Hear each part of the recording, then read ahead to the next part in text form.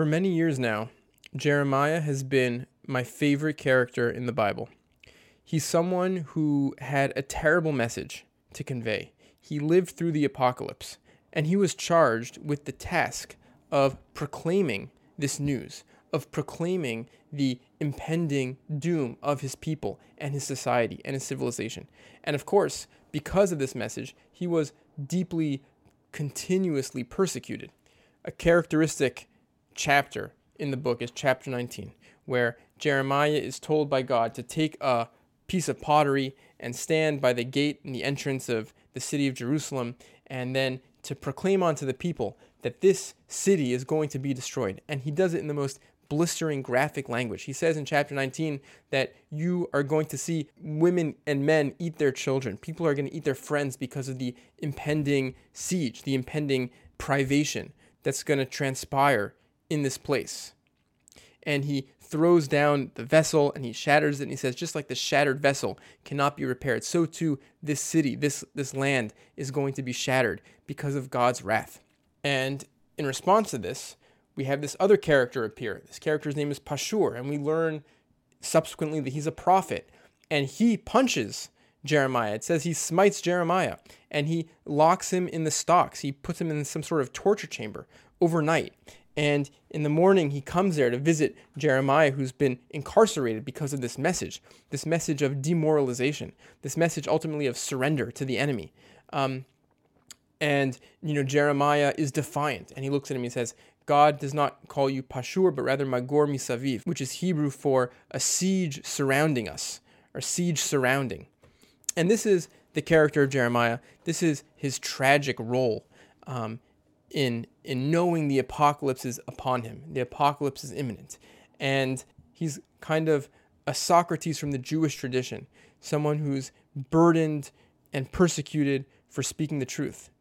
And so the whole book of Jeremiah is suffused with this kind of anxiety, with a kind of deep grief. Some of the language of grief in the book is the most poetic and beautiful that you'll find in the Bible. And there's a sense of anxiety that suffuses the book.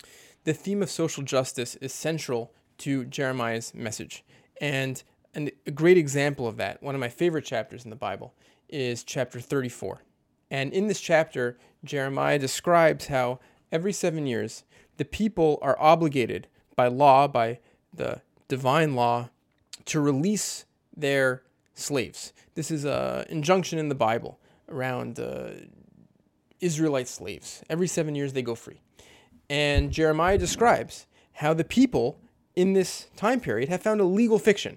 They found a way to circumvent this law. So what they do is they, of course, free the slaves as the law dictates, as the law demands, and then they find some loophole to just take the slaves back immediately afterwards. So satisfying, of course, some technicality, but flaunting the spirit of the law. And so Jeremiah addresses this in chapter 34. Quote, "And ye were now turned, and had done right in my sight, in proclaiming liberty, every man to his neighbor. And ye had made a covenant before me in the house, which is called by my name. But ye turned and polluted my name, and caused every man his servant, and every man his handmaid, whom ye had set at liberty at their pleasure, to return, and brought them into subjection, to be unto you for servants and for handmaids. Therefore, thus saith the Lord, ye have not hearkened unto me in proclaiming liberty, every one to his brother, and every man to his neighbor.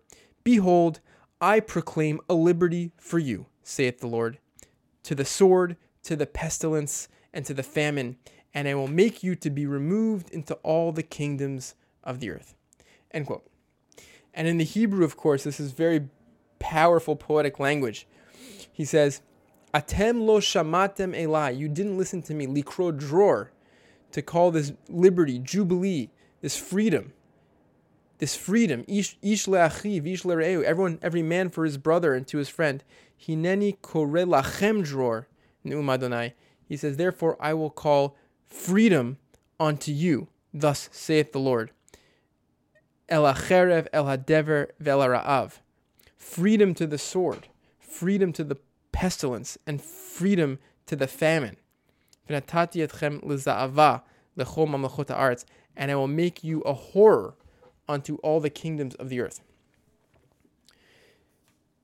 Now, I don't know if Borges was aware of these verses in Jeremiah at the time of his writing The Cruel Redeemer, Lazarus Morel. But this kind of punning, this punning on the word freedom, this twisting and ironic usage of the word freedom appears in exactly the same way in Borges' short story, The Cruel Redeemer, Lazarus Morel. Borges writes in the context of runaway slaves. Lazarus Morel is promising these slaves their freedom, so he helps them run away, but he never really follows through on the promise. So, quote, the runaway expected his freedom. Therefore, the nebulous mulattoes of Lazarus Morel would give a sign, and the runaway would be freed from sight, hearing, touch, daylight, iniquity, time, benefactors, mercy, air, dogs, the universe, hope, sweat, and from himself. End quote. The unbearable, unassimilable stress and trauma of the book boils through and manifests itself in quite incredible ways. In chapter 20 in Jeremiah, we have Jeremiah cursing the day he was born. It's a really strong chapter of antinatalism, this wishing to not exist. We have another example of cursing the day someone was born from the book of Job. Job also famously curses the day he was born. And that curse, compared to Jeremiah's curse, is incredibly tame. So, from the book of Job, chapter 3, he says, "May the day of my birth perish, and the night it was said, a boy is born. That day may it turn to darkness. May God above not care about it, and may no light shine on it." That is a very tame way to curse the day you were born. With that as a sort of baseline, look at how Jeremiah curses the day he was born. Look at the kind of anguish and pain that sort of comes through in this character. Jeremiah says, "Cursed be the day wherein I was born, the day wherein my mother bore me, let it not be blessed." So far, that's similar to Job. And then he gets very specific. "Cursed be the man who brought tidings to my father, saying, a man-child is born unto thee, making him very glad. And let that man be as the cities which the Lord overthrew, and repented not. And let him hear a cry in the morning, and an alarm at noontide, because he slew me not from the womb. And so my mother would have been my grave, and her womb always great." The Hebrew there, "Virachma harat olam," I think is more like the womb, my permanent resting place. Similarly to this theme of antinatalism, chapter 16, God commands Jeremiah explicitly. He says, "Thou shalt not take thee a wife, neither shalt thou have sons or daughters in this place. For thus saith the Lord concerning the sons and concerning the daughters that are born in this place, and concerning their mothers that bore them, and concerning their fathers that begot them in this land. They shall die of grievous deaths, and they shall not be lamented, neither shall they be buried. They shall be as dung upon the face of the earth, and they shall be consumed by the sword and by famine, and their carcasses shall be meat for the fowls of heaven and the beasts of the earth." End quote. One of the most enduring themes and messages from the book of Jeremiah and its imprint on subsequent writing is the theme of grief. The way in which the book seems to capture this sort of apotheosis of grief about the coming doom, the coming apocalypse. From chapter 8, we have one of these classic poetic expressions of Jeremiah's grief, which are almost unparalleled in the Bible.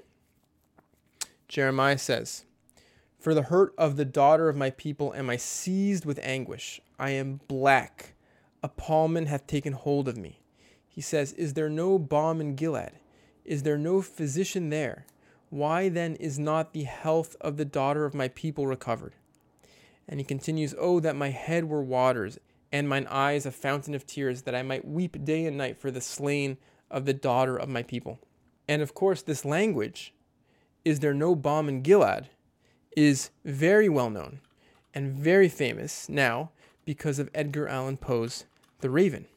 And so in The Raven, when our narrator of the poem is steeped in grief for his lost Lenore, and he's berating the raven at his windowsill, and he's begging him to offer some words of comfort or give him some comfort for his lost Lenore. He says, quote, "Prophet, said I, thing of evil, prophet still, if bird or devil, whether tempter sent or whether tempest tossed thee here ashore, desolate yet all undaunted, on this desert land enchanted, on this home by horror haunted, tell me truly I implore, is there balm in Gilead?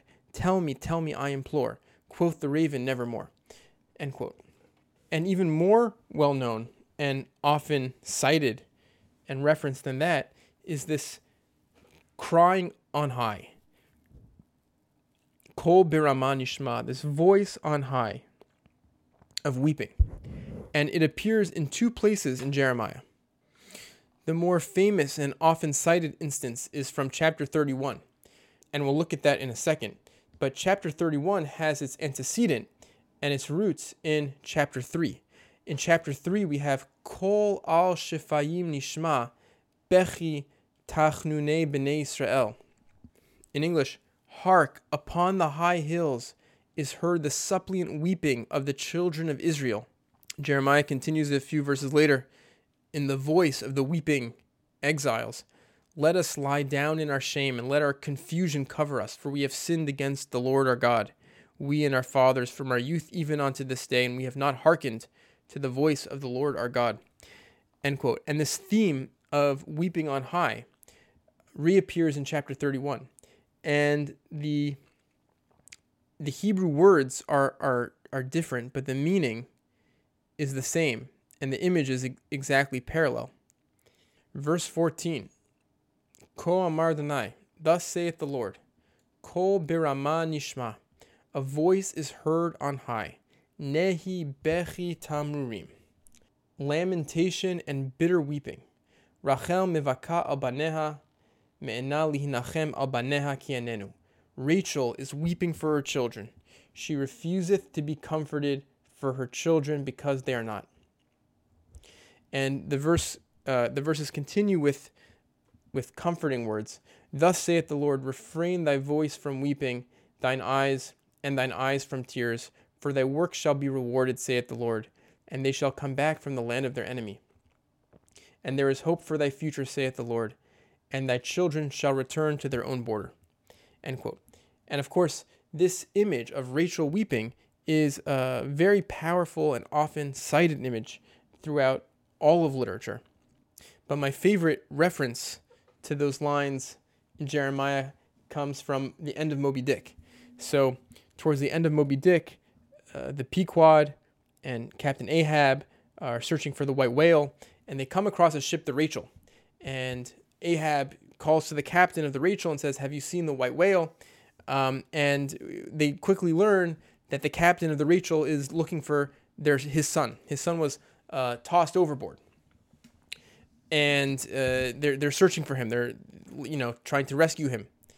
But of course, given the vastness of the sea, there's a sense, even then at that point in the book, that the search is probably futile. But the captain is grief-stricken. And in the very end of the book, the epilogue of Moby Dick, Ishmael, our narrator, describes his rescue as follows. Quote, "Buoyed by that coffin, for almost one whole day and night I floated on a soft and dirge-like main. The unharming sharks, they glided by as if with padlocks on their mouth. The savage sea-hawks sailed with sheathed beaks. On the second day, a sail drew nearer, and picked me up at last. It was the devious, cruising Rachel that in her retracing search after her missing children only found another orphan."